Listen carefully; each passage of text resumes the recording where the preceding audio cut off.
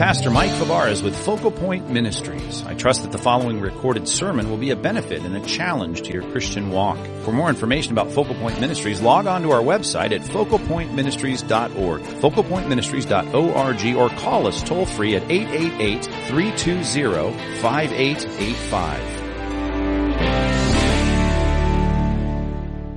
Acts of the Apostles, we're halfway through. So let's talk about this. We've dealt with the basic data, and now I want to deal with a little bit of the high points within the book of Acts and try and at least comment on a few things that I think may not be picked up when you're reading it or may not be understood in a sermon when you drop into the middle of it. So letter A, let's jot this down, the launch of the church. And I think the most important thing in Acts chapter 2 is to consider the timing. Everything is orchestrated by God. In the fullness of time, He sent His Son, and everything about Christ's ministry was done according to God's plan, as Peter preached there in Acts chapter 2. But think about the fact that we have this interval between the crucifixion and the start of the church. And you may think about that, just like, why would God do that? I think in part you need to remember that God couldn't have picked a better time symbolically and theologically to see Christ die outside the walls of Jerusalem than to have Him crucified on the Passover. But the Passover, you need to know, is one of the 3 pilgrimage feasts where all the people who are giving their devotion to God and their worship in their hometowns and villages are supposed to come to Jerusalem to worship. So you have a mass of people in Jerusalem when Jesus is crucified. So with the greatest spotlight on Christ, He dies during the redemptive symbolism of the Passover. And then, of course, rises on the third day. So much going on there, even as we'll see in our study of Acts, in Acts 24, as He's leaving Jerusalem there with some of the pilgrims going back. Everyone is talking about it, Cleopas says. Everyone is aware of it. They're shocked as Jesus queries them and asks them about what's going on, and asking and really seeking through the Socratic method, what do you make of all this? They say, don't you know? I mean, everyone's talking about it because this message was to be spread.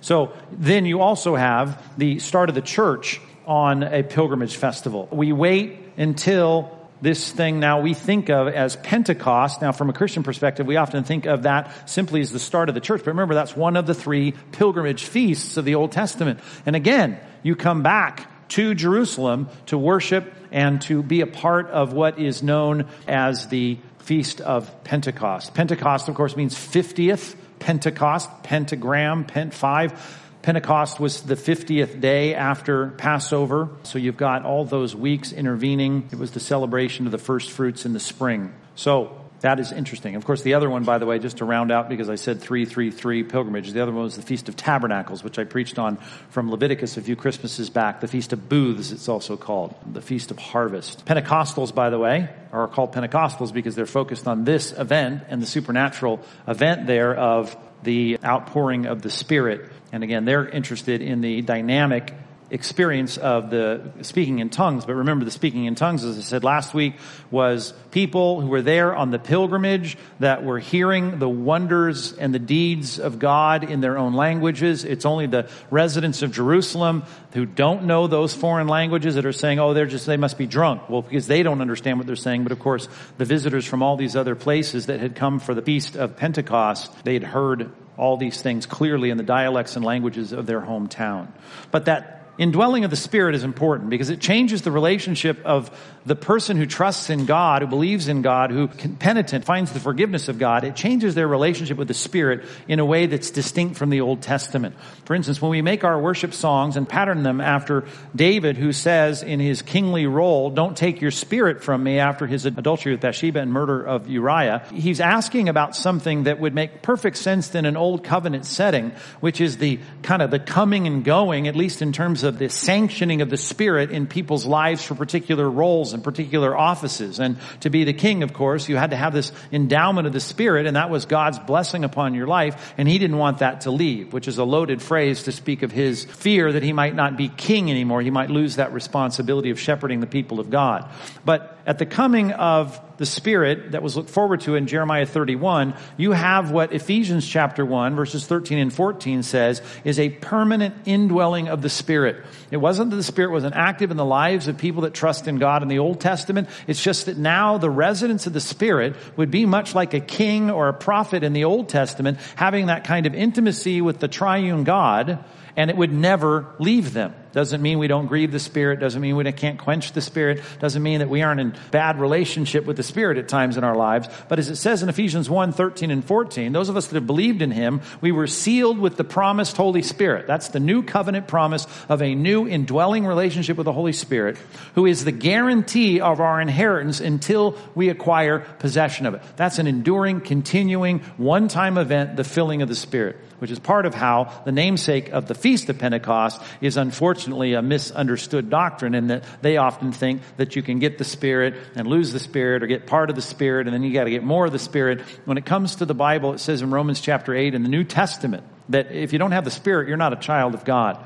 And so this is not Christianity 2.0 when you get the Spirit. This is about all of us having a connection with the living God because of an indwelling of the Spirit, which according to the Bible should change the way we act, change the way we think, changes our values. It's not perfect in the sense that He is perfect, but it's not perfect in the sense that we're still encased in our fallen humanity, and we're going to have a battle between the Spirit of God, our regenerate spirit, and the flesh that we live in, as Paul called it, the flesh, this fallen principle within our humanity. So, nevertheless, that was the distinction. The Spirit, as Jesus said to the apostles, is with you, but then He'll be in you. That kind of change in the relational illustration of prepositions, with you and in you. That was a distinction, at least in terms of permanence. It wasn't that you didn't have that phrase in the Old Testament. You did. The Spirit was in people, but there was a different commitment of the triune God for every individual believer in the New Testament, that He would take up residence and never leave them. There would be no pulling back of the Spirit. There would be a residence as a guarantee of the Spirit until we get our inheritance. The death of Stephen, the life and death of Stephen. Stephen is an important figure for a couple of reasons in the New Testament. One, because we have the longest recorded sermon here of Stephen, who goes through the whole history of Israel and basically says to the people that are questioning him and accusing him of blasphemy that he is simply standing in the long line of people in the Old Testament who brought the truth to Israel, but they rejected him. So he recalls all of this, and it makes them fuming mad. But the thing we learn about Stephen is he's an upstanding person, that he is called to be one of the original diakonos, one of the original deacons. Deacon. We think of that as some kind of, perhaps if you grew up in a Baptist church, kind of the ruling board of the church. That's not what they are. In the scriptures, the deacons, and this is the prototype of the deacons. This is not the deacons that are talked about in Titus and 1 Timothy, because it's much more classified in those books with a set of requirements and all the rest. Although there were requirements here, the point of Stephen being a servant was that he was going to be a modeled kind of example of what it means to live out the Christian life in a ministry role. And it was very simple in Acts chapter 6, and that was to serve the tables of the Hellenistic widows who, frankly, the hardcore Jewish Christians didn't care for. They thought that they were a bit of a compromised group. Nevertheless, deacon is a important high view, at least the view of it in Scripture, very high in terms of it being someone who is a exemplary leader. And that's why we call them around here, diakonos, we call them ministry leaders, because the word deacon means to minister or to serve. And so these are the exemplary servants or the ministry leaders. And we have ministry leaders here in our church. This is the prototype of what that was. He was one of the 7 exemplary servants that were picked in Acts chapter 6 because of his character and his godliness.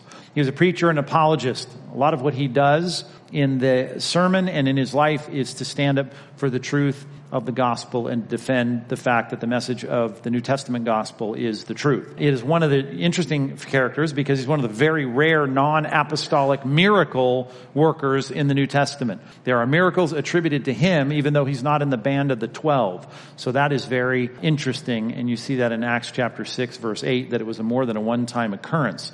in his life. He was the first martyr, of course, so he's the first of many things here. The first of the martyrs. A martyr, of course, in the language, the word martyr means martyrion. It means a witness. They are testifying to Christ in that they're unyielding and uncompromising in saying, we stand with Christ and we bring his message to you regardless of the persecution. And the ultimate witness is one who's not going to back down even if it costs them their lives. And his death was the beginning of the major persecution in the book of Acts that led to all kinds of scattering of the church, as we'll see in the letters. We really are going to date a lot of things based on that scattering of Christians from Jerusalem. But they're all there in Jerusalem, as you know, from chapter 2, 3, and 4, growing and growing and growing for 2,000, 3,000, 4,000, 5,000 men and their families, and you have a really big mega church, and instead of keeping them together, you have the dispersion of them all, and a big part of that was the fact that now they're actually killing these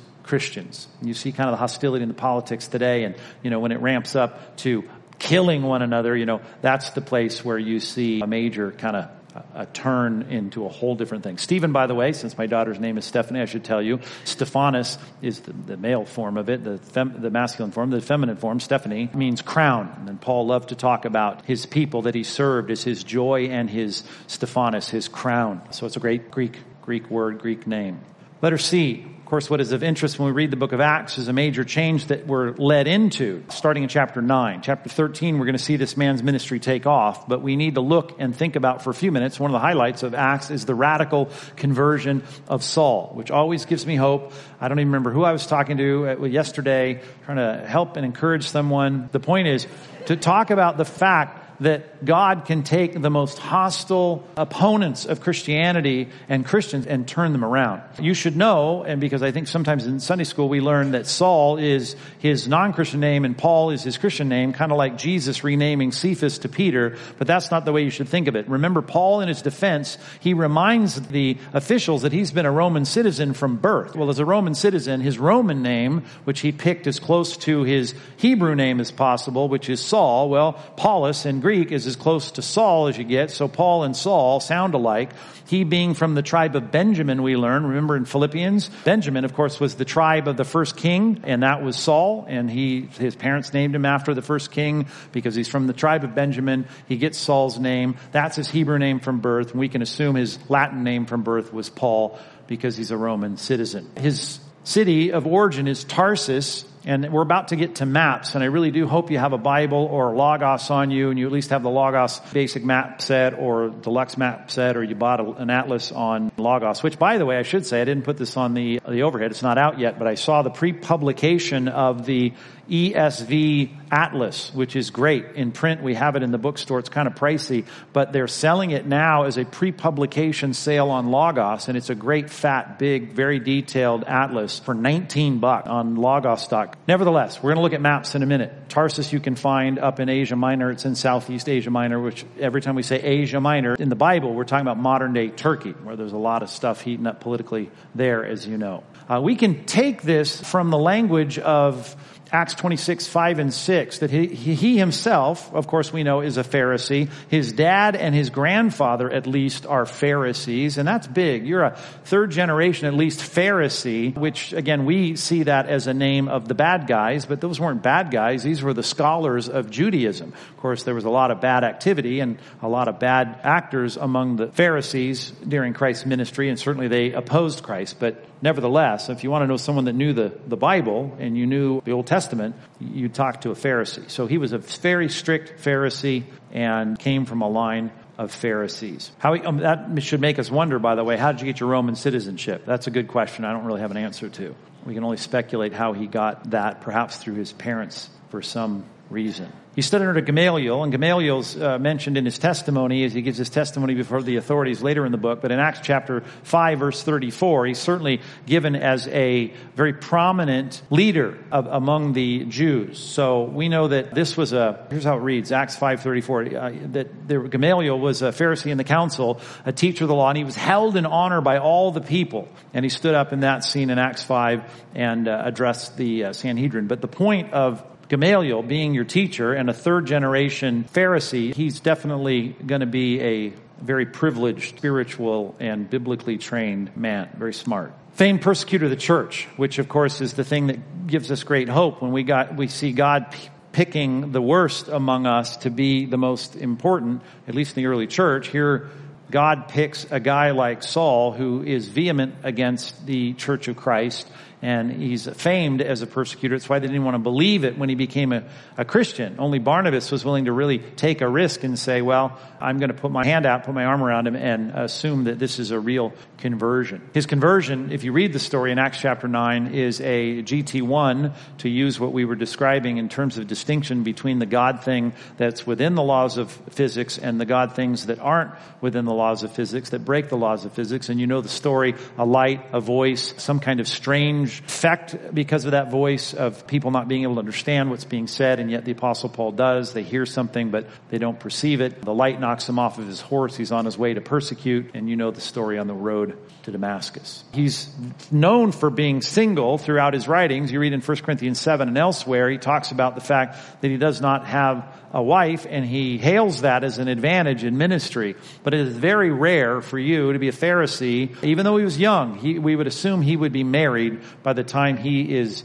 there having his full approval given to Stephen's stoning and martyrdom and ramping up the persecution of the church. You would think he'd be married. So some people speculate that perhaps he's widowed. We don't know, but he is confirmed single after that in terms of being a fully focused minister of the gospel without being distracted by domestic life.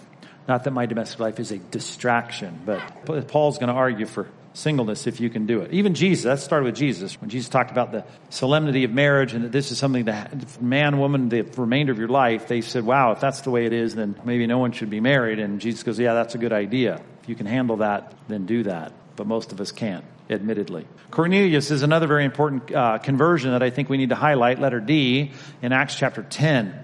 He's a Roman centurion, and he's labeled in this passage as a God-fearer. Let me read it to you. Acts 10:2. He was a devout man who feared God. Now, that's kind of a technical category in the New Testament and the Old Testament, a God-fearer. That means he's someone that may not be a proselyte. A proselyte means he's fully engaged, going through all the rituals of engagement with Judaism. He's not that, but he's a good guy who fears God and knows that the God of Israel is the right God. And he is, as it says in Acts 10:2, he's giving generously to the people and praying continually to God. So here's someone praying to the real God. He's just in need of the only access to the real God, who is Christ in the New Testament. And he is a primed candidate to be the first foreign Gentile convert. And God went right for the edge of, you want to talk about someone that's on the edge. Here he is visiting from Rome, dispatched in Caesarea Maritime, not Caesarea Philippi, Caesarea on the coast of the Mediterranean. Oh, which, by the way, I was looking for this picture last time. I couldn't find it, but now I have it, so I thought I would share it. Some of you have been there. If not, you're going to go to Caesarea, and if you bring your drone, I guess you can get this shot when you're there, if you happen to be there at sunset, which you may not be, but I'll send you the picture if you want it. Caesarea is a beautiful Roman port city that was built, and this is where he was stationed at Caesarea. Which beautiful place, and it's a great place. When you visit it, you'll enjoy it, and you usually go there early on. I think Pastor Pete will take you there early in all this. Cornelius, God-fearer, Roman centurion. Oh, God reached all the way out to Rome to bring a guy in, and not only is he a foreigner, he is a centurion, having a troop, 100 soldiers underneath him. I mean, this is the enemy, if you will, of the independent-minded, zealous Jews, and God's going, I'm going to save him, and he'll be the first convert.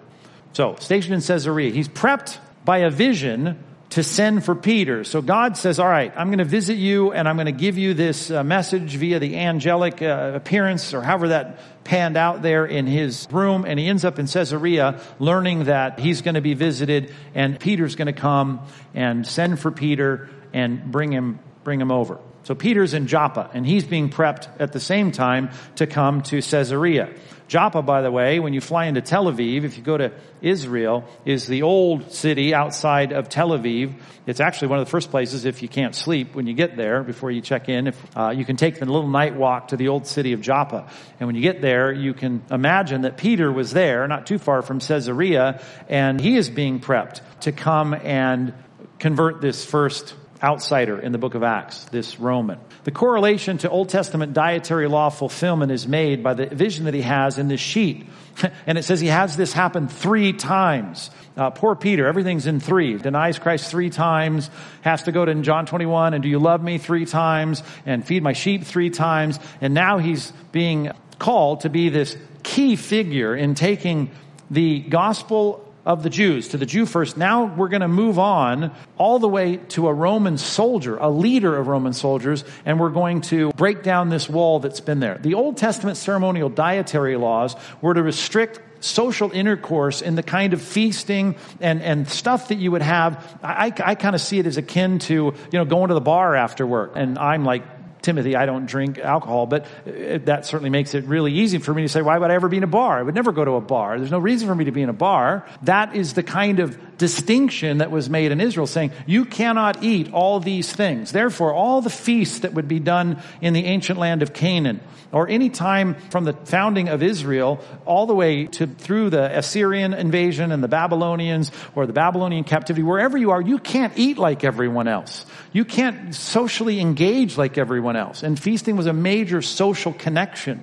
And so it was that God was keeping people apart, at least in terms of their frivolity and their partying and their all of that. And so he's saying now, that's where those outsiders are. And one thing I'm going to do now is tear down this dietary law. Of course, it's not about any license to be a carouser or a drunkard, but what it is you need to see that those laws are tearing down this barrier between God's work in Israel and God's work in the foreign countries. And Jesus, by the way, in his teaching, it was, commented by the inspiration of God through Mark, that when Jesus was talking about things not defiling us from the outside, he says, thus he declared all foods clean. So this was part of the transition from Old Covenant to New Covenant. And the reality was no longer would we have those dietary restrictions. It was miraculously attested to the Jewish entourage. Remember we talked about the 3 barriers, Jerusalem, Judea, Samaria, the ends of the earth, those barriers being broken down. And as we get this first connection on the edge of Judea and Samaria, as we're moving into this foreign area, as we got Caesarea Maritime and we got the conversion, we saw the first act of this miraculous endowment of languages in Jerusalem. Now we have the second one in the book of Acts here in Acts chapter 10, where God now is allowing these foreigners to hear this language, and this language was given to them. They're able to speak now, the entourage with Cornelius and his guys, being able to speak the language that was understood. These guys were all trilingual, but the languages they were hearing were languages they shouldn't have known. And this is the secondary expansion of those concentric circles, and God is confirming that through the miraculous sign. And tongues, as we said last week, were a sign. That means it's a miracle. And so we have that second occurrence right here. Great story in Acts chapter 10. Now, in Acts chapter 13, everything shifts from Peter to Paul. Paul, now known as Saul before in his Hebrew context, is going to be known as Paul because God says, as he calls him, that he's going to be an apostle to the Gentiles. He's going to be the leader of taking this message as an authorized sent one, an apostle, an emissary of Christ. He's going to take this message to the Gentiles. So he's starting these journeys and going hundreds and hundreds of miles. And in Acts chapter 13, we see this with 2 key leaders that set it up. Not the only guys traveling with him, but the 2 key missionary heads here are Barnabas and Paul. Barnabas, you remember, we meet first in the book of Acts in Acts chapter 4 because he sells that piece of property, and then everyone sees that as such a great and wonderful, devoted, godly thing, and Ananias and Sapphira decide they want that kind of publicity and end up lying about it, and both of them die, as you know. But Barnabas is there, seen in Acts chapter 4 as a godly man giving away money to promote the cause that was going on in the early church. Then, of course, he holds out his hand of encouragement to Saul in his conversion. Now he's going with Paul, and he's going to go out on his missionary journey. So he's going to leave from Antioch of Syria. Now this is where I want you to get your maps in the back of your Bible, if you have a printed Bible, or look up on your computer, if you have your computer, your iPad or whatever, and try and get to a Bible map, past all the Old Testament stuff and the division of the land, and even get through all this close-up maps of Israel and the work through the things that you see in Jesus' life, and get to the place where you start to see the big map. It'll look something like this, where you get all of at least a good chunk of the Mediterranean Sea and the island of Cyprus, and we're going to start to track here now the first missionary journey in a very, very summarized form. But the reason I want you to get your maps out is so you can go back to this as we work through these things, as we go through the letters, and we sometimes refer back to them. You can get familiar with these, or even as you read the book of Acts next year, you can go back and track these as you read through Acts again. All right, so where does it all start? Here's Antioch of Syria. Now, the weird thing about Antioch is you hear that word a lot in the Bible. It's an important city, but you need to know how important it was even before it was important to Christianity. This was the third largest Roman outpost in the ancient world. This was a big, big, very important city of the Roman Empire. Of course, we're way out on the edge of the Roman Empire, but this was very important city. So this is where so many of these trips are launched from, and Paul makes his base there, and Christianity thrives there. Why there? Because in Jerusalem, remember, all the persecution spread the Christians out. So there was a little bit of a relief here to be able to not have that heavy hand of persecution the way they had it from the Jews in Jerusalem. All right, so Antioch becomes the starting point. Now let's just look at your map and find Pisidian Antioch, which is interesting because it's the two Antiochs. Here's the other Antioch. We talk about Antioch of Syria and Antioch of Pisidia. So Pisidian Antioch is way up there. If you look above, maybe you see a map that says Pamphylia, Pisidia, up north there, just west of Galatia, and you have that. That's the furthest distance. So that's as far as the first missionary journey goes. It's the shortest missionary journey. It's the most compact, but he's going here and establishing these churches.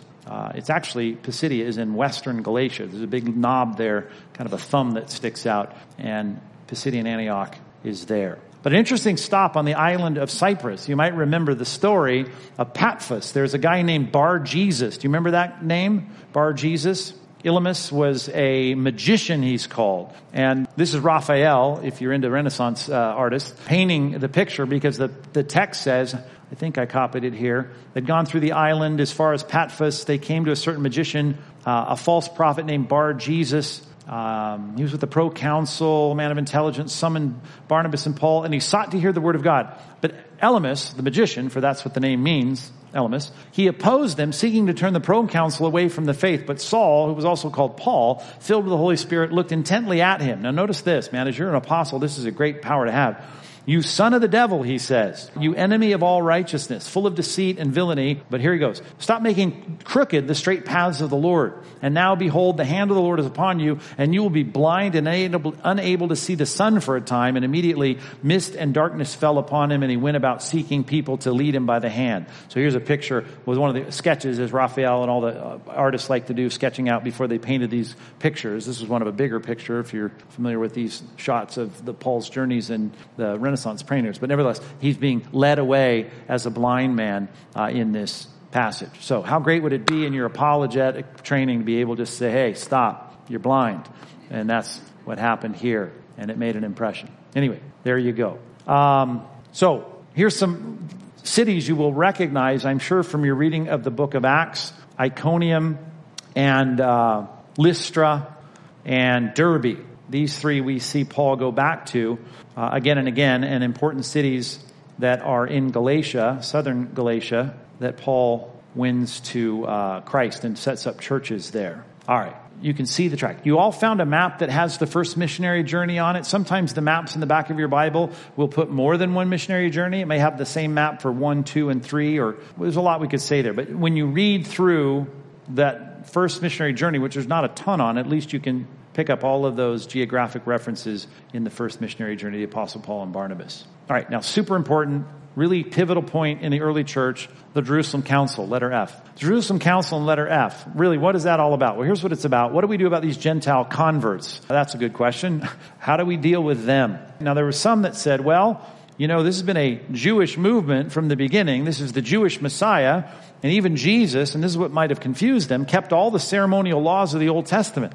From the very beginning, Mary brought him to the temple on the 8th day, the sacrifices, the circumcision, everything. When it came to anything that even he did in his ministry, even though they accused him of breaking ceremonial laws, he didn't break any ceremonial laws. He kept them. When a leper got healed, he'd say, go show yourself to the priest and bring the sacrifice to the priest. So now all of a sudden, you've got this strange transition where you had in chapter 10, you did have this very clear statement from Peter that, hey, we've got our first Roman centurion saved, and what we've got, at least in the book of Acts, and what we've got now is the dietary laws have been turned around, and we see that, what God has called clean, we're not going to call unclean anymore, which was really about the people, but it was all based on the ceremony of the food. What do we do with these ceremonies? And some said, well, we need to keep them. I mean, because this is the foundation of the Old Testament. I mean, the foundation of this new covenant is the Old Testament. Paul and Barnabas are in Antioch, and they go all the way down to Jerusalem for this council. Because all of this, obviously, they're under much more pressure in Jerusalem to kind of ignore what had gone on in Joppa and Caesarea, and they were like, we've got to go and deal with this. So Paul is one of the early heavyweights now, along with Barnabas, after this first missionary journey, to go and weigh in on this. So they have their first, they call it a council, right? A church council, because after this you had plenty of debates going on in the church where they called all church councils. They become very important. Nicaea, for instance, critical in the 4th century in 325 AD. Nevertheless, the point here is Paul, Barnabas, and Peter all agree. Now that's a pretty big trio of powerhouses in the early church. There's a lot of people there, but those three agree, and they basically say this: how can we possibly put on them the ceremonial laws? Now, they're in Jerusalem, man. This is a very Jewish place, but they're saying we can't put the law on them because the whole point of the New Testament was from the tearing of the temple veil to what Christ has done, even in his teaching about what was coming in terms of the Spirit, the fulfillment of the Old Testament laws. It seems like the ceremonial laws are no longer necessary. Yet, they said, we should have sensitivities. Sensitivities to people that are going to be very offended by this. Now, we live in a day when that's all that matters. That's the golden rule. And I'm not talking about someone having their feelings hurt. I mean the kind of offense in a biblical sense. The word offense in the Old Testament, or the New Testament even, was to stumble. And that means you're causing me to fall into some kind of conscience terrorizing thing. In other words, I am in my own conscience at war within myself because of what your freedom has now done. So that series I did in Romans 14 is helpful, I think, to think through how we even live today with sensitivities that weren't on the table in the first century, because no one cares that I'm eating a bacon omelet in the morning or whatever. Sounds really good right now. But the bacon, you don't care about that. You have no interest in that. That's not an issue. Or the days of our worship. It takes a very rare person to say they care about any of that. And yet we have our own issues. But for them, it was like, okay, sensitivities, we're going to insist upon that. That does not mean that these are part of your salvation. This means that as a Christian, you need to be sensitive to that. And here was the conclusion. Here's what they said. Verses 28 and 29. For it seemed good to the Holy Spirit and to us. So we're saying, we think this is God's will now for the people of God in the first century. That you have no greater burden than these requirements. What is it? That you abstain from what has been sacrificed to idols. Now, Paul's going to go to Corinth. This is in Jerusalem, but he's going to go to Corinth later and say to them, he's going to write to Corinth, and he's going to say, listen, in the meat market, what does it matter? There is no God for us but one. The earth is the Lord, all that it contains, quoting the Psalms. There are a lot of gods to them. There's no God but one for us. So these things don't matter. And then even then he starts to deal with sensitivities, but the sensitivities there are different than they are here in Jerusalem. So he says, these converts, we want you to stay away from that. Just no BLTs around your Jewish brothers, and let's not unnecessarily stumble these people's consciences. And from blood, right? That was a big deal in the Old Testament. And from what has been strangled, which is part of that issue of blood within an animal that is eaten. And from sexual immorality, which the debate there is how that looks like a moral law that's always going to be in place. And it absolutely is. 1 Thessalonians chapter 4. It is always godly. Old Testament, intertestamental, New Testament, and today about your morality. That's why some people take this phrase and they go back to the ceremonial laws and they start saying, well, there are some distinctions, even as we have today in our land, between who you can marry and how close of a relative you could marry. And some people think this is part of what's being said here, what's considered moral or immoral based on the law in Leviticus. And I remember having a couple come to me. I don't think they're here anymore, so I can say this. It was many years ago. They had come from a state where they couldn't marry their second cousin. Is that right?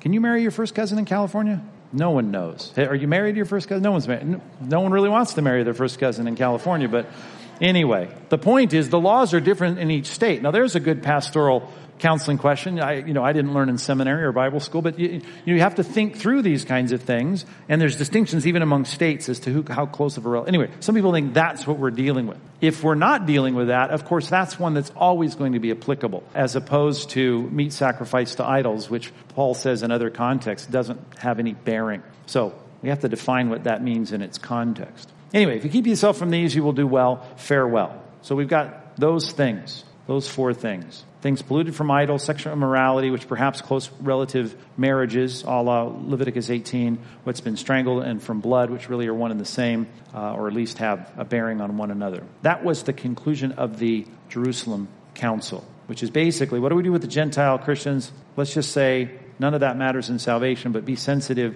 to stumbling your Jewish brothers. That's the briefest summation of the Jerusalem Council possible. Then Paul goes on a second missionary journey. And you remember this story. Paul and Barnabas disagree greatly about John Mark. Remember when I said they went on their first journey, it wasn't just Paul and Barnabas, but those were the key principal preachers. Well, John Mark went with them as kind of an understudy, an intern, whatever you want to call it, a staff member, but they go off and then he abandons them for some reason. We've already talked about this when we looked at the Gospel of Mark, but they disagree. And you remember the story from Acts chapter 15. After some days, Paul says to Barnabas, let us return to the brothers. This is missionary journey number 2, starting in chapter 15. To every city where we proclaim the word of the Lord, let's see how they are. We need to build them up. But Barnabas wanted to take with them John, called Mark, but Paul thought it best not to take with them one who had withdrawn from them at Pamphylia and had not gone with them to the work. So Paul sees this as a serious problem, which again we know as we studied in Mark, John Mark recovered from. Nevertheless, there arose such a sharp disagreement about personnel among these two that they separated from one another. Barnabas took Mark with him and they sailed away to Cyprus, the island there where they'd run into the Bar Jesus last time they were there. But Paul chose Silas and he said, forget it, I'm not going to go that way. That's why missionary journey number 2 doesn't follow the same pattern. Why? Because Barnabas went that way and he goes, I'm not going that way. I'm not going with him. I'm not going with John Mark. I'm going to go up north. And he departed, having been commended by the brothers to the grace of the Lord. So both of them leave with the favor of the church, but they go in 2 different directions. So they disagreed about John Mark, and the narrative follows Paul, not Barnabas. Luke, remember, is traveling with Paul. In chapter 16, we start getting all those we passages, we, that Dr. Luke is with Mark. So picture this, if you will, on your map. This is a little bigger map. Maybe missionary journey number 2 looks something like this. It starts down Antioch, and you see we don't sail to Cyprus, which is exactly where Paul would have gone, because he says, I want to go back to visit the churches that we won converts in, and yet he doesn't go there. Why? He goes a different direction because of the division with Barnabas. So we start in Antioch, but we go up north. Well, where are we going? Well, we got to get here because these are important cities. Lystra, Iconium, Derbe. We go through all of those cities. Then we get to Pisidian Antioch. Now remember, that was the furthest away that we could get before. But he goes on, as it says in Acts chapter 16, verses 6 through 10. They went through the region of Phrygia, Galatia, having been forbidden by the Holy Spirit to speak the word in Asia. So they had come up to Mysia. They attempted to go to Bithynia. The Spirit of the Lord did not allow them. How did that work? I'm not sure. Maybe it was circumstances they were interpreting as God's will, providentially. Nevertheless, they went down to Troas. In the vision, here's Troas way over here. So they made their way all around here, and you're kind of tracing the lines and the arrows to Troas. When they got to Troas, there on the coast, they had this thing we call the Macedonian call. There was this vision in the night that Paul had. Now gets weird, but notice how he responds to this. He has this vision that says, come over and help us in Macedonia. When Paul had seen the vision, he sought to go to Macedonia, concluding that God had called us to preach the gospel to them, which I always think is interesting. He sees this and he doesn't say, well, God told us. No, he had to decipher this, deduce this, and conclude this. All of it made sense in the providence of God and the door that it opened. And this prophet and apostle was given insight through this. But nevertheless, there was a lot of rationality given to this vision in Troas. So off he goes. You see Macedonia over here? He's in Troas. He gets the call. And now he's going to cross the Aegean Sea. And he's going to go to this city of Philippi. Philippi is where Lydia is converted. Remember the seller of purple? There was the slave girl there too. Puts them in jail. There's a GT2 to get Paul out of the jail. We compared the jailbreak of Peter, remember that early in the book, to the jailbreak of Paul. Well, that's where it all happens in Philippi. The convert of the Philippian jailer, he's about to kill himself. Paul says, no, don't do that. If you go on the footsteps of Paul trip, if you've been there with us, you can go to all these cities. We've been to all these cities on our Compass tours. And then he moves on to Thessalonica. And you know that city, of course, Thessalonica. You see it there from the book, of course. A lot of converts, but also persecution. Remember when he writes Thessalonians, he reminds them of how much persecution he had. Now look here. Oh, I should have put Berea. But Berea is right underneath it. I could have put a different box, but it's right underneath it. Berea, remember, were more noble-minded. than those in Thessalonica. Why? Because they were such eager learners. They received the word just with excitement and a welcoming spirit, and yet they searched the scriptures daily. That's why bookstores, Christian bookstores, are often called Berean Christian bookstores, that chain of bookstores. Why? Because, if you're really into studying the word, you come to their bookstore and buy their commentaries. The sad thing is a lot of them didn't have many commentaries or Bible dictionaries. It's just a lot of fluff and bestsellers. We've got a good bookstore. Have you been to our bookstore? Debbie Hackett does a great job with our bookstore, and you need to get in our bookstore and buy more books. And it's coming soon. If Compass 2020 goes the way it ought to go, we're going to get a much better bookstore. You're going to walk out into the lobby out here and see a nice big bookstore, places to sit down and read, more books, better books. It's going to be awesome. Well, not better books, but more books, more good books there. All right, Berea. After that, we go down to Athens, which is the scene of the Areopagus. They call it Mars Hill. There is a hill there called Mars Hill. If you go on the footsteps of Paul trip, you'll go there. But it's really not on that hill, but near the hill, you had the meeting of the Areopagus, which were the professors, the philosophers of Athens. That was the center of great learning, of course. And Paul stands there and gives a defense of Christianity and a great sermon. It's a great sermon because we finally are moving away from these synagogues in these cities to a place where you have a full-blown secular audience, and he starts with Genesis and starts to build the case for Christianity from the Old Testament, which is a great model of our evangelism, starting at Genesis, not with Matthew, when you're talking to people in our culture. All right, after Athens, we get to Corinth. You see that there in Corinth, which I often talk about as the Orange County of the ancient world. It's on the trade routes right there. If you look at the sea where it's situated, it's a perfect spot. A lot of money went through there. People were well off, but he got a lot of opposition from the Jews, of course, and he said that. The picture of the Bema Seat came from there in Corinth. If you go visit it, there are ruins there with the Bema Seat. Then he goes and sails across the Aegean Sea to Ephesus, and it's a very short stop on this second missionary journey. He's going to spend a lot longer there on his third missionary journey, and then, of course, he makes his way back to Caesarea. And that's where things started with Cornelius in Acts chapter 9. That was the second missionary journey in warp speed. Did you feel how quickly we were going through that? Third missionary journey. Let's go to number 3, letter H, the third missionary journey. Now get your map out and take a look at this. After Paul spends some time in Antioch, Paul leaves again. He's a missionary at heart. I want to get out there to these places, expand the gospel. That's what Christ has called us to do. So look back at your map. We're starting again in Antioch. Paul comes up from Caesarea to Antioch, and he is going to now start on his trip. And again, he follows not the Barnabas path. He follows the path he took on the last trip, and he goes through his hometown.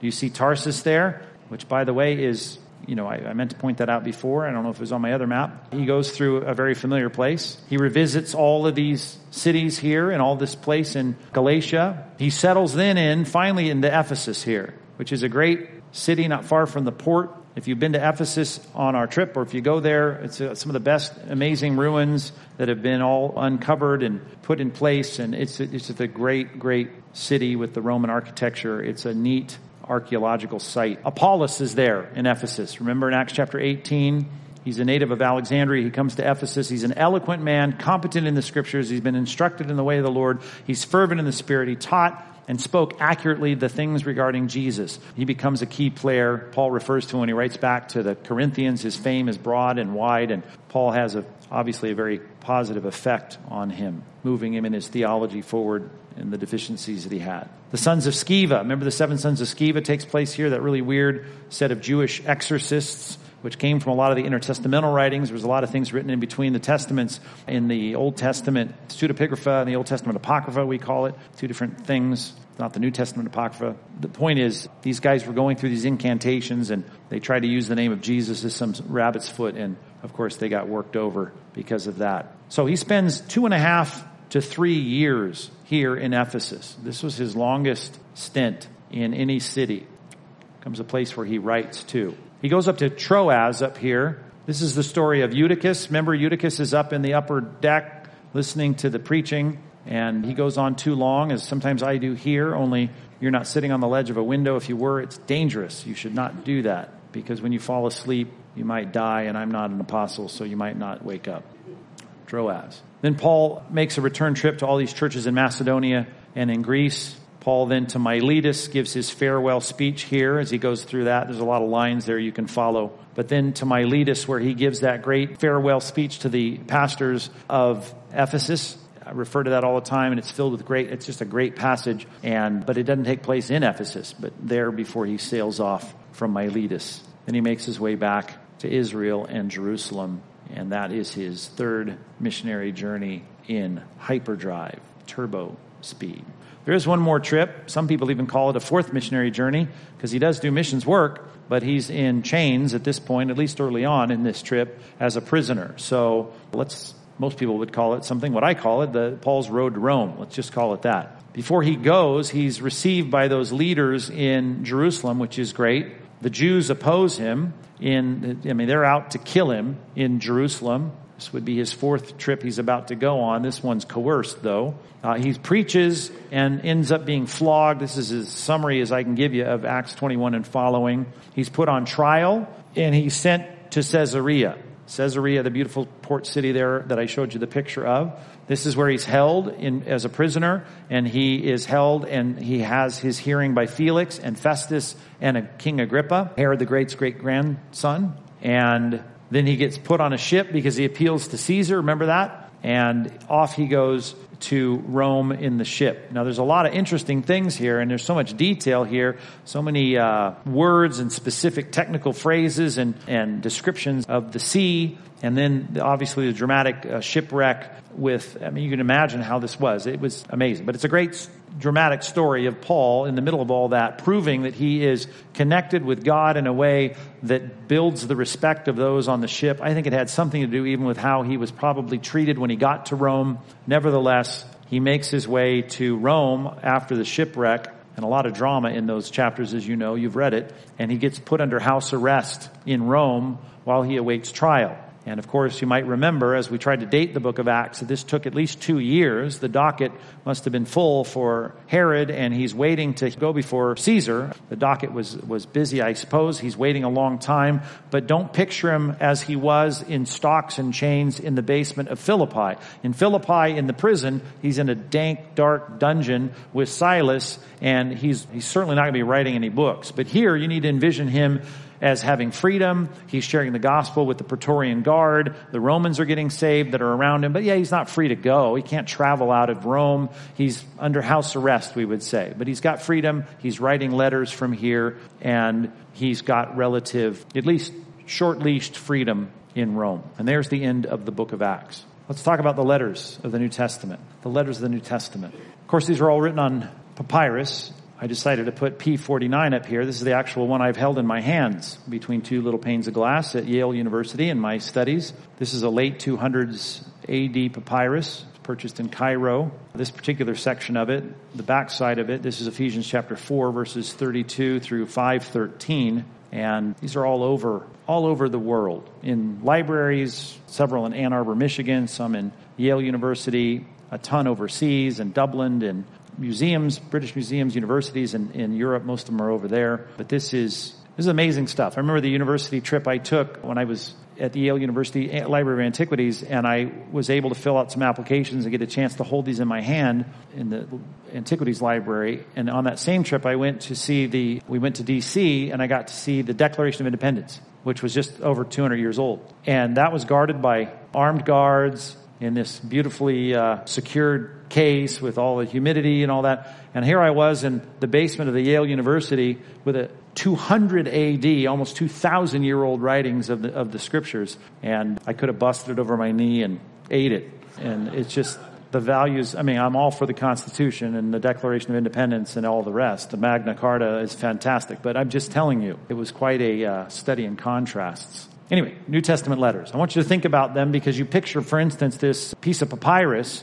which, by the way, the average papyrus, like the one you see here, is about, not much difference, about 9 inches by 11 inches. I mean, you basically have like a sheet of paper, like your worksheet. That's the average papyrus size of the ancient world. So I just want to tell you that the average non-biblical letter, if you were to write a letter on a papyrus, the ones that we found throughout the ancient world, mostly in arid places in the south of Jerusalem and northern Africa, are usually 90 to 200 words. So if the average piece of papyrus is 9 inches by 11 inches, or about a standard 8.5 by 11 piece of paper, it'll fit in the average sized script of the ancient world about 250 words on a piece of paper. The average letter, if it's 200 words, you know that most things that we discover from antiquity, most things at least, of the average correspondence is about one piece of papyrus. That is what we normally have. Well, New Testament's far different. The average New Testament letter is 2,140 words. This is, of course, all in Greek. We're counting Greek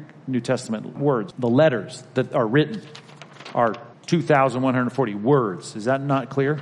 All I'm trying to say is if you go through antiquity and look at letters that are written from one group to another or one person to another, they're one-pagers, most of them, on average. Well, the New Testament, they're massive compared to that because there's a lot to say and it's super-duper important. So this created, even in the way that we talk about it in the ancient world, a new word. It's not a new word really, but it kind of became associated and coined with the New Testament writings. They used the word epistle. So this new literary epistle, which literally means in Greek a compound word, epistello, which is to send upon, to publish, like it as in the news, to publish something that was more important, like a history or something, weighty. That epistolatory literature is something that the New Testament kind of popularized. At least it became known for that. And so all we're saying is when it comes to ancient manuscripts, these are long, unless we're talking about the Iliad or the Odyssey or something like that from poetic works or works of fiction or even histories of the Peloponnesian Wars or something like that. But if you're talking about letters, and these are letters, or we call them New Testament letters, they're a lot longer than the average letter. And that's why even the word epistle, at least in the vernacular of how we talk, we say epistle, we're talking about something that's longer than your average letter. The form. If you read through the New Testament many times, as most of you have, you find it's very, very standard. Most of this is almost repetitively standard in terms of the form. You have an introductory greeting, which identifies the sender and the receiver, the recipient, which is helpful. You get a salutation that comes after that, but that's really good. Like we usually we start our letters with the recipient at the top, and then we sign our stuff at the bottom, and we have our name and our email address and phone number or whatever. We used to have our fax number and our street address at the bottom. Well, theirs is all up at the top. Name, sender, recipient, and the salutation, some kind of greeting. In the ancient world, they'd say it'd be a wish, and we wish you this, we wish you that. And of course, that was replaced, certainly with the Apostle Paul, they would say grace to you, or grace and peace to you from God our Father and the Lord Jesus Christ. Those kinds of salutations were common in the ancient world. Then there was the main body of the letter, or in this case, we'll call it an epistle from now on. There's often a doctrine or theology / practical segment. In other words, that's pretty common, and you see that very clearly in books like Ephesians or Colossians, that kind of distinction, even in Galatians, which is not as firmly distinct, but you see it there. A doctrinal section, a more philosophical section, a theological section, I should call it, and then a practical application section. And then you have the farewell at the end of those books. Now, the problem for us as preachers, and I'll just let you in on our little world here, is that we are here trying to produce churches that are expository preaching churches, which means that we get up and we go line by line and verse by verse through Bible books, and it's going to take a lot of time to do that if we do it right, do it carefully, glean all the information that we should out of it. So you've got to think about the fact that what we're doing on a Sunday moves a lot slower, and I'm not telling you anything you don't know, moves a lot slower than it would if you were to take that letter as it was originally intended and absorb it the way that it was intended. Let me put it this way. When you think about a book that has, for instance, like the book of Ephesians, 3 chapters of doctrinal information and 3 chapters of practical information. You have the theology, and then you have the practice. Put it into practice. Think about all this, everything works after the counsel of his will, and you were chosen in him before the foundation of the world in the first chapter, and then we're getting into the family codes and the marriage things, and love your wife as you love yourself, all that. So the distinction of those is radically distinctive. The way that we put it in analyzing and interpreting is we say there's a lot in the first half of the book that is indicative, and indicative, grammatical indicative means here's some stuff you need to know. This is the way things are. Here's the truth of something, indicative. And then grammatically, there are imperatives, which are commands. Do this, do this, do this. So you got a lot of know this in the first part of the book, and you got a lot of do this in the second part of the book. Now, if you remember how these indicative truths were given, they were given in a format where it was commanded that you stand up in church and you read it to the church. And of course, we read scripture on the screen, and we do that in church. But that, of course, turned into what's often going on in the Old Testament, and that is we read it, then we explain it, we give it meaning, as Ezra did in the Old Testament, and we elucidate on it, we illustrate it, and we try to help you apply it. But if you've got books that are broken down in this New Testament format of salutation and greeting, and then the actual body of it, and it's broken down into indicatives, here's the stuff you ought to know, and imperatives, here's the stuff you ought to do, guys started to create a whole kind of preaching that was based on the first half of these epistles. And they said, well, we're going to get engaged in this thing called doctrinal preaching. And so for them, that just meant, let's just focus on our indicatives. This is what you ought to know. You ought to know. You ought to know. All right. We've gotten through that verse. Amen. Sing the hymn. Go home. Come back next week. Hey, let's go through another passage here in the first chapter of Ephesians. And it's no, no, no, no, no, no, no. As in K-N-O-W. Know this, know this, know this. And then we're done. We sing a hymn, pray a prayer, we leave, go home. They then began to develop a kind of preaching they would call doctrinal preaching, which I'm just trying to say, and I wrote my doctoral dissertation on this, that doesn't really make sense, even if you just think of how the books are written. It takes 19 minutes to sit down and read out loud in Greek the Greek letter to the Ephesians. 19 minutes. So think about that. 8 minutes you're dealing with indicatives, and then within the 9th minute, you're already now talking about imperatives. All I'm saying is you can't get through a single 20-minute section in the early church without getting to application and practicality. And that's why I'm all for preaching doctrine, but I want to make sure that we don't fall into a new category and say, hey, I'm going to preach for a year in my church, the first half of the book of Ephesians, the first half of the book of Colossians, and never get to application. Because the word was given initially through these epistles to be read, and it's always going to move from indicative to imperative. And you ought to expect that. And of course, if you go here, you're going to hear that from me, no matter if we're in a doctrinal section of the scripture, particularly in the epistles where you have it piled up. But it's piled up only for 8 minutes, say in one of these long books. It's one of the longer epistles, at least the prison epistles in Ephesians. I don't know if that's worth it or not, but I think it's helpful to see that. Then there's the farewell. Did I already give you that? Intro, main body, farewell. Something that may be of interest to you, and I don't want it to be unsettling to you in any way, is to think about the secretaries. The secretaries. They're known as amanuenses, or a singular, amanuensis. If I were your amanuensis, then what I am is literally what this means through Latin, that's where we get the word, it means a writing slave. So if your wife keeps telling you, put ketchup on the list, put hot dogs on the list, we need toilet paper, put that on the list, you might cry, I'm not your amanuensis, I'm not your writing slave, which I wouldn't suggest. My marital counseling to you would be, honey, your wish is my command, I'm your loving, happy amanuensis. Anyway, it's a great word, and I think you should use it more in your homes, and it's the word amanuensis. All it means is that someone is taking down dictation for someone else.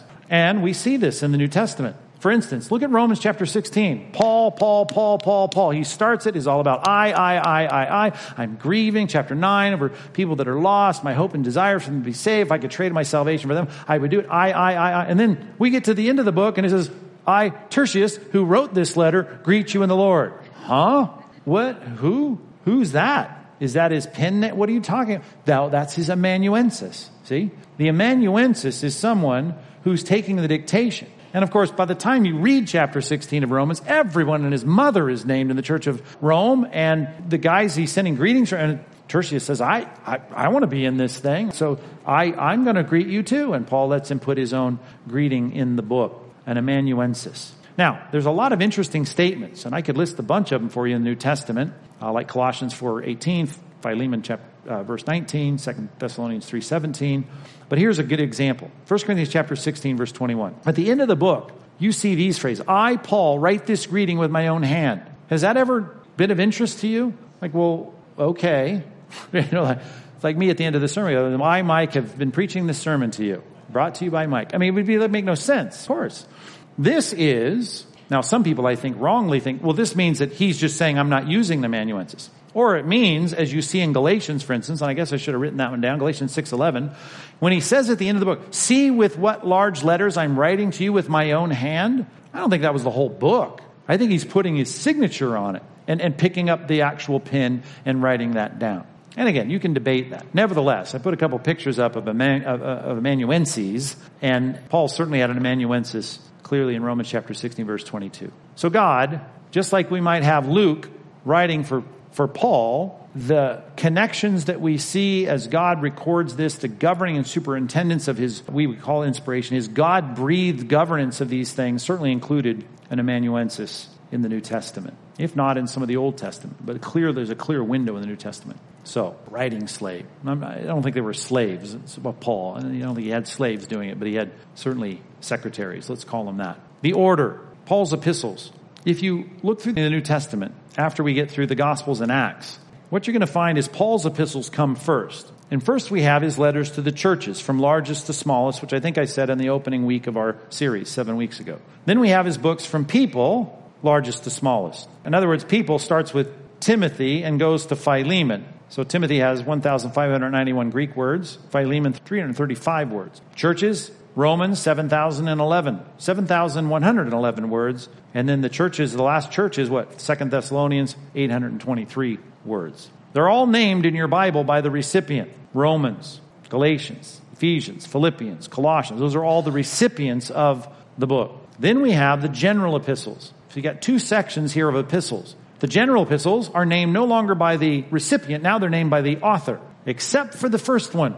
The first one is named by the recipient only because we don't know the author, as we'll talk about when we get to the book of Hebrews. You may have been taught in your church that you grew up in that it's Paul. We'll talk about that. But those are, including Hebrews, which is the only exception to this, named by the recipient and not the author. They're all largest to smallest. Hebrews has got 4,952 words, all the way down to Jude, which has only 461 words, which I should say is grouped by author. In other words, that's not the smallest book. The smallest book is 3 John, which only has 219 words, but because we keep Peter together and John together. 1 and 2 Peter go together, 1, 2, 3 John go together. Jude is the smallest one by author, if you follow what I'm saying there. But we go from largest to smallest. Okay? In our study, and I, just had to make a decision on this, I've decided from this point on to do everything chronologically. So, because it works out nicely. So let's fill in our chart that I have for you here, and let's think this will help us figure out how we're going to do the rest of this series, if we ever make it through the rest of this series. So let's just put these down by date. Ready? Let's start with this one, Galatians. Now I'm giving you the date that I have settled on. You may look in your Bible or your study Bible, and you may have some differences. Only a few of them will have a radical difference because there's two theories on some of these. But let's start with this one, Galatians. Okay, these are all the dates, right? AD, Anno Domini, in the year of our Lord, 48. Next one, 1 Thessalonians, 51. 2 Thessalonians, probably in the same year, 51. 1 Corinthians, 54. 2 Corinthians, 55. Romans, 56. Ephesians, 61. Colossians, 61. You'll see why. Philemon, 61. Philippians, 62. 1 Timothy, 63. Titus, 63. 2 Timothy, 64. Now the left-hand column, I'm just trying to save you space with this chart here. The left-hand column, these are all Paul's epistles. Now I'm listing them for you, not the way your Bible listens. That's called the canonical order. I'm not talking about the canonical order. I'm talking about the chronological order. And the chronological order, we can divide this up into the categories of the early letters of the Apostle Paul, the first 3. These are called the major epistles of the Apostle Paul.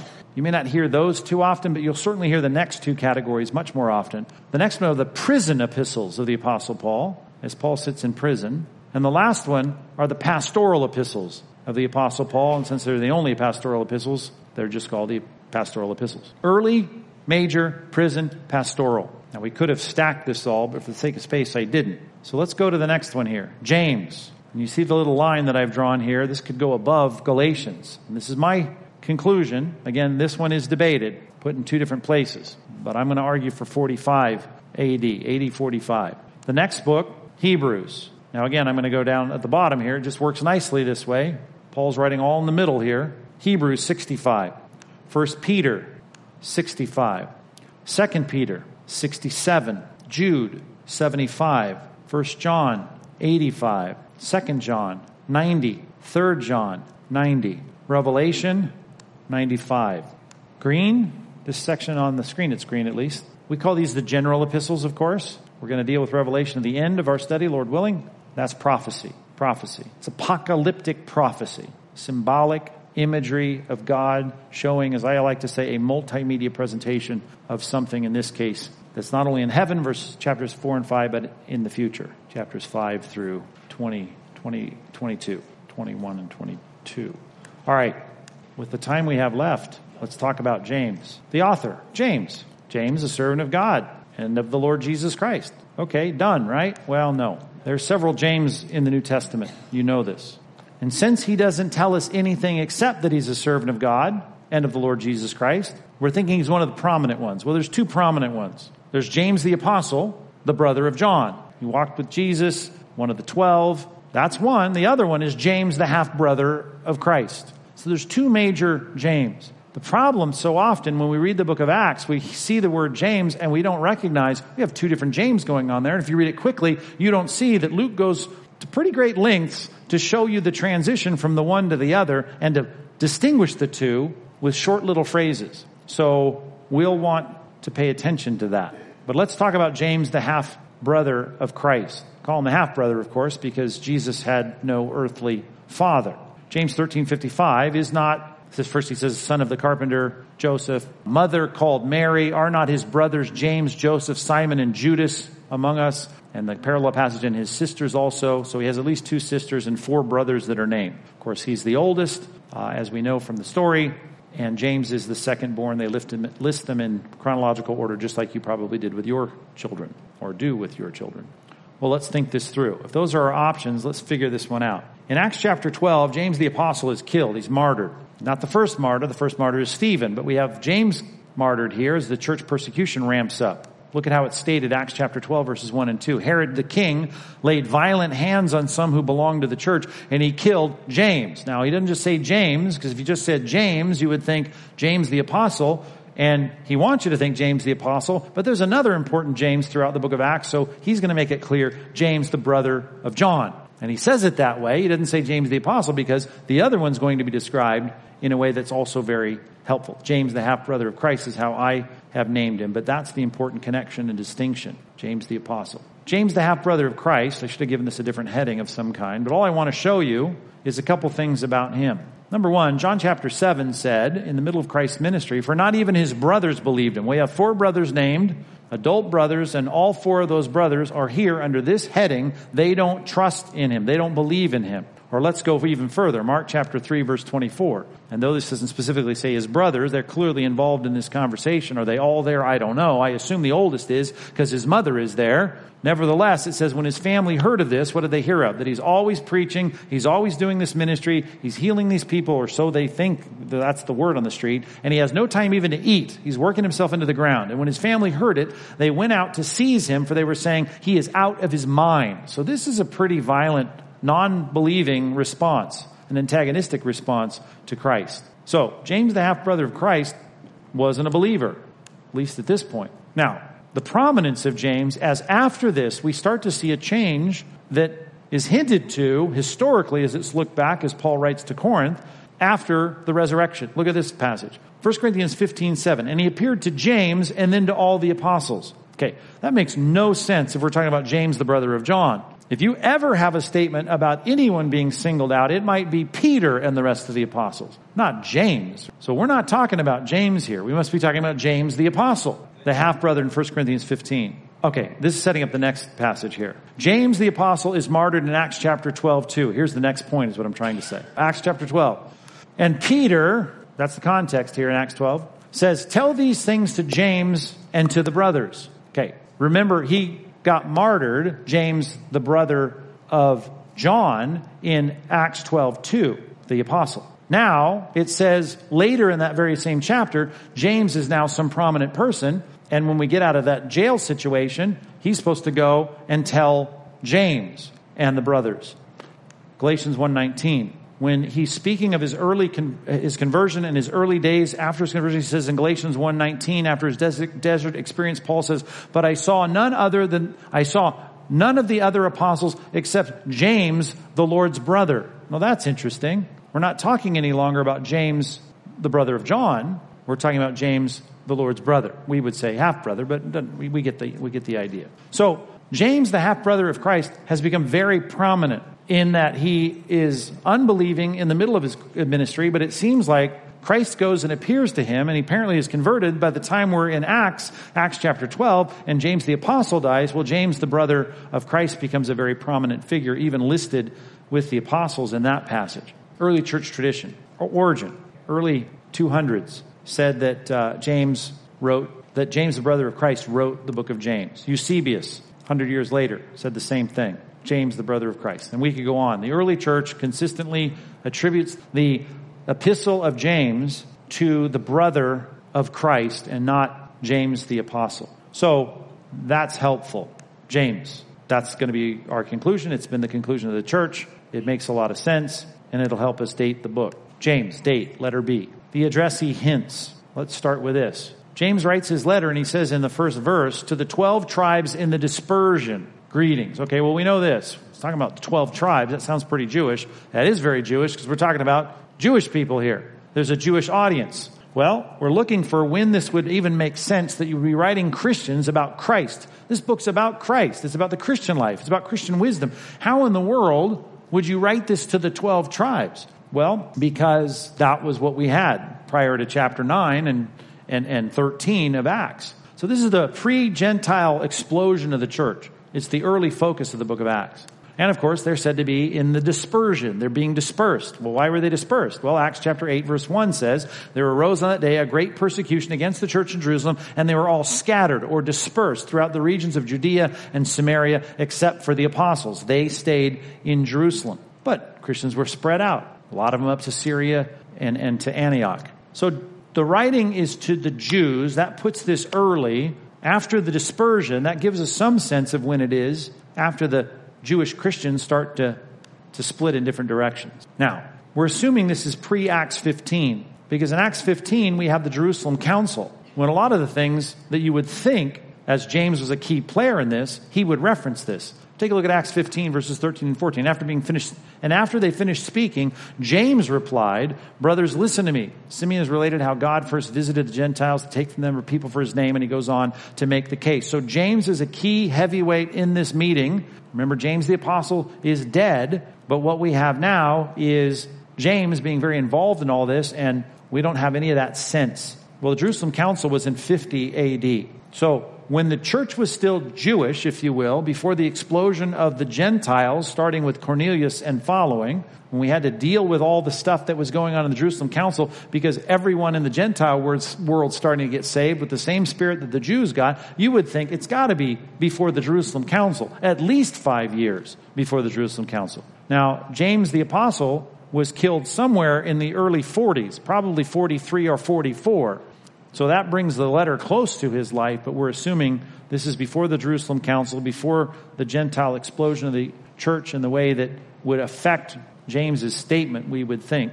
So we're going to date it at 45, AD 45.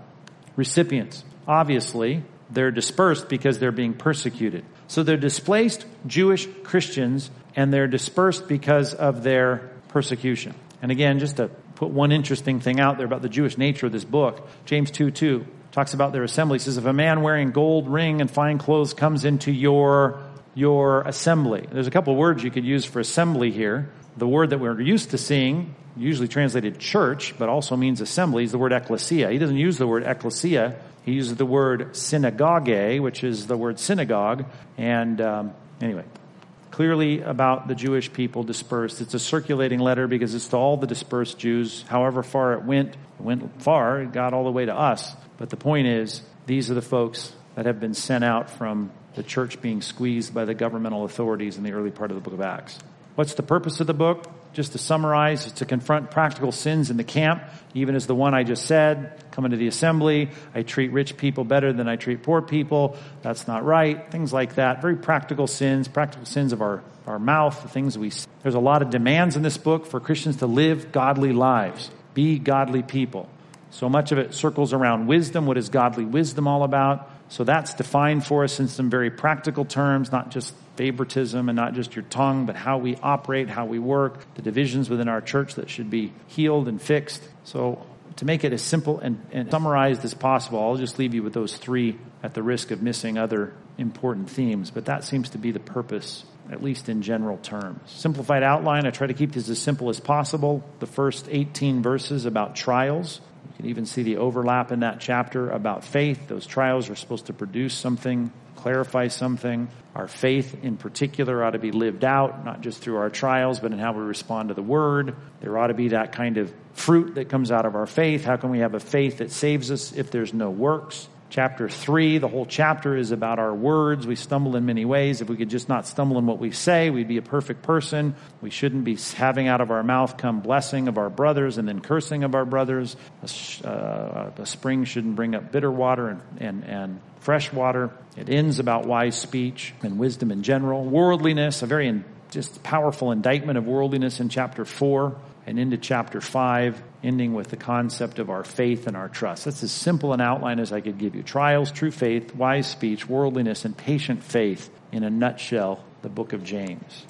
Now, in starting our first epistle, I wondered how I was going to end all of these, and I just thought I'd say this, as long as I got the microphone. My favorite things about these books. So I'm going to list after every one of these books the things I love about these books. Ready? I love this. James never coddles Christians in crisis. He never coddles Christians. These are suffering Christians. He says that up front, and he doesn't baby these people. Matter of fact, he goes hard after them. And you'd say, you would like that, Pastor Mike. Well, I just like the fact that he is not treating them like snowflakes. You know, he's treating them as grown-ups. He dignifies them by saying, come on, I know you're going through hard times, but you cannot be the way you're being. There's a lot of confrontation and correction in this book, and I respect that about the way God used James to confront them. I also love the fact that he demands biblical application. That's how it starts. You can't look in the mirror of God's word and not apply it. And so much of what he goes on to say, the wisdom from above, has to be applied this way. He demands it. He says this is wrong. And that's what whole chapter 2 is about. It springs from chapter 1, and that you cannot look at the word and not respond to it. That's what Jesus taught. If you do what I say, you'll be blessed in your doing. And he says that. If you put the word into action, that man is going to be blessed in his doing, his activity. And so it should be that your faith should produce fruit. I love the fact, too, if you're talking about sermons, he doesn't stay up here, does he? This is a sermon that meddles in the nitty-gritty of life. It's the kind of preaching that I think you'd want to be a part of, even though it's uncomfortable. The kind you might write a letter of complaint about when you first start going to the church. But eventually you would like the fact that he cares about the nitty-gritty of your life. And he wants to see the Word of God affect your life in the details. I love that about the book of James. Of course, I love this. Everyone loves this. The clear distinction between faith that doesn't work and faith that works. There's such crystal clarity about that. Even the demons believe, and it's nothing. It doesn't save them. So you got to love that about the book. And I also appreciate this very much, the realistic teaching about the taming of the tongue. It's realistic in that it starts with, we all stumble in many ways. If we could just not sin with our mouth, man, that would be great. And then he goes on to say, it ought to be that you control your mouth. There's that kind of loving, kind of understanding the weakness that we have, and yet not backing down on the fact of saying we got to push ourselves harder in this area. God has to work in our mouths to get this to be more consistent than it is. And yet I know it's like John saying in 1 John chapter 1, you know what, if you say you're without sin, you're lying. And then by chapter 3, you had better be doing the right thing. That's the kind of realism. I like both sides of that in James. He does not let up on what God's word demands, and yet he's very realistic about the fact that we're not going to master this side of heaven. And I don't think there's a more firm call out in the New Testament about worldliness. The worldliness that leads him to say, you're spiritual adulteresses. That is just hardcore writing, preaching. That's crazy, but it's so clear. A friend with the world is hostility toward God. It only takes a little bit of friendship with the world to get God jealous. Number 7, I love how quick-paced it is. It's just a short book, 5 chapters, and yet you're moving from one thing to the next, and the breadth of topics that is covered in the book of James keeps that chapter after chapter fresh. I mean, the longest section is probably on the tongue, maybe on works. I'd have to compare the two, but most of the time we're moving so quick. I mean, if you're a young preacher and you get a chance to preach through a book, this is the kind of book you want to start with, right? It's just bam, bam, bam, bam, bam. And doesn't feel like 179 sermons in Luke, I can tell you that. This is much more quick-paced than that. All right.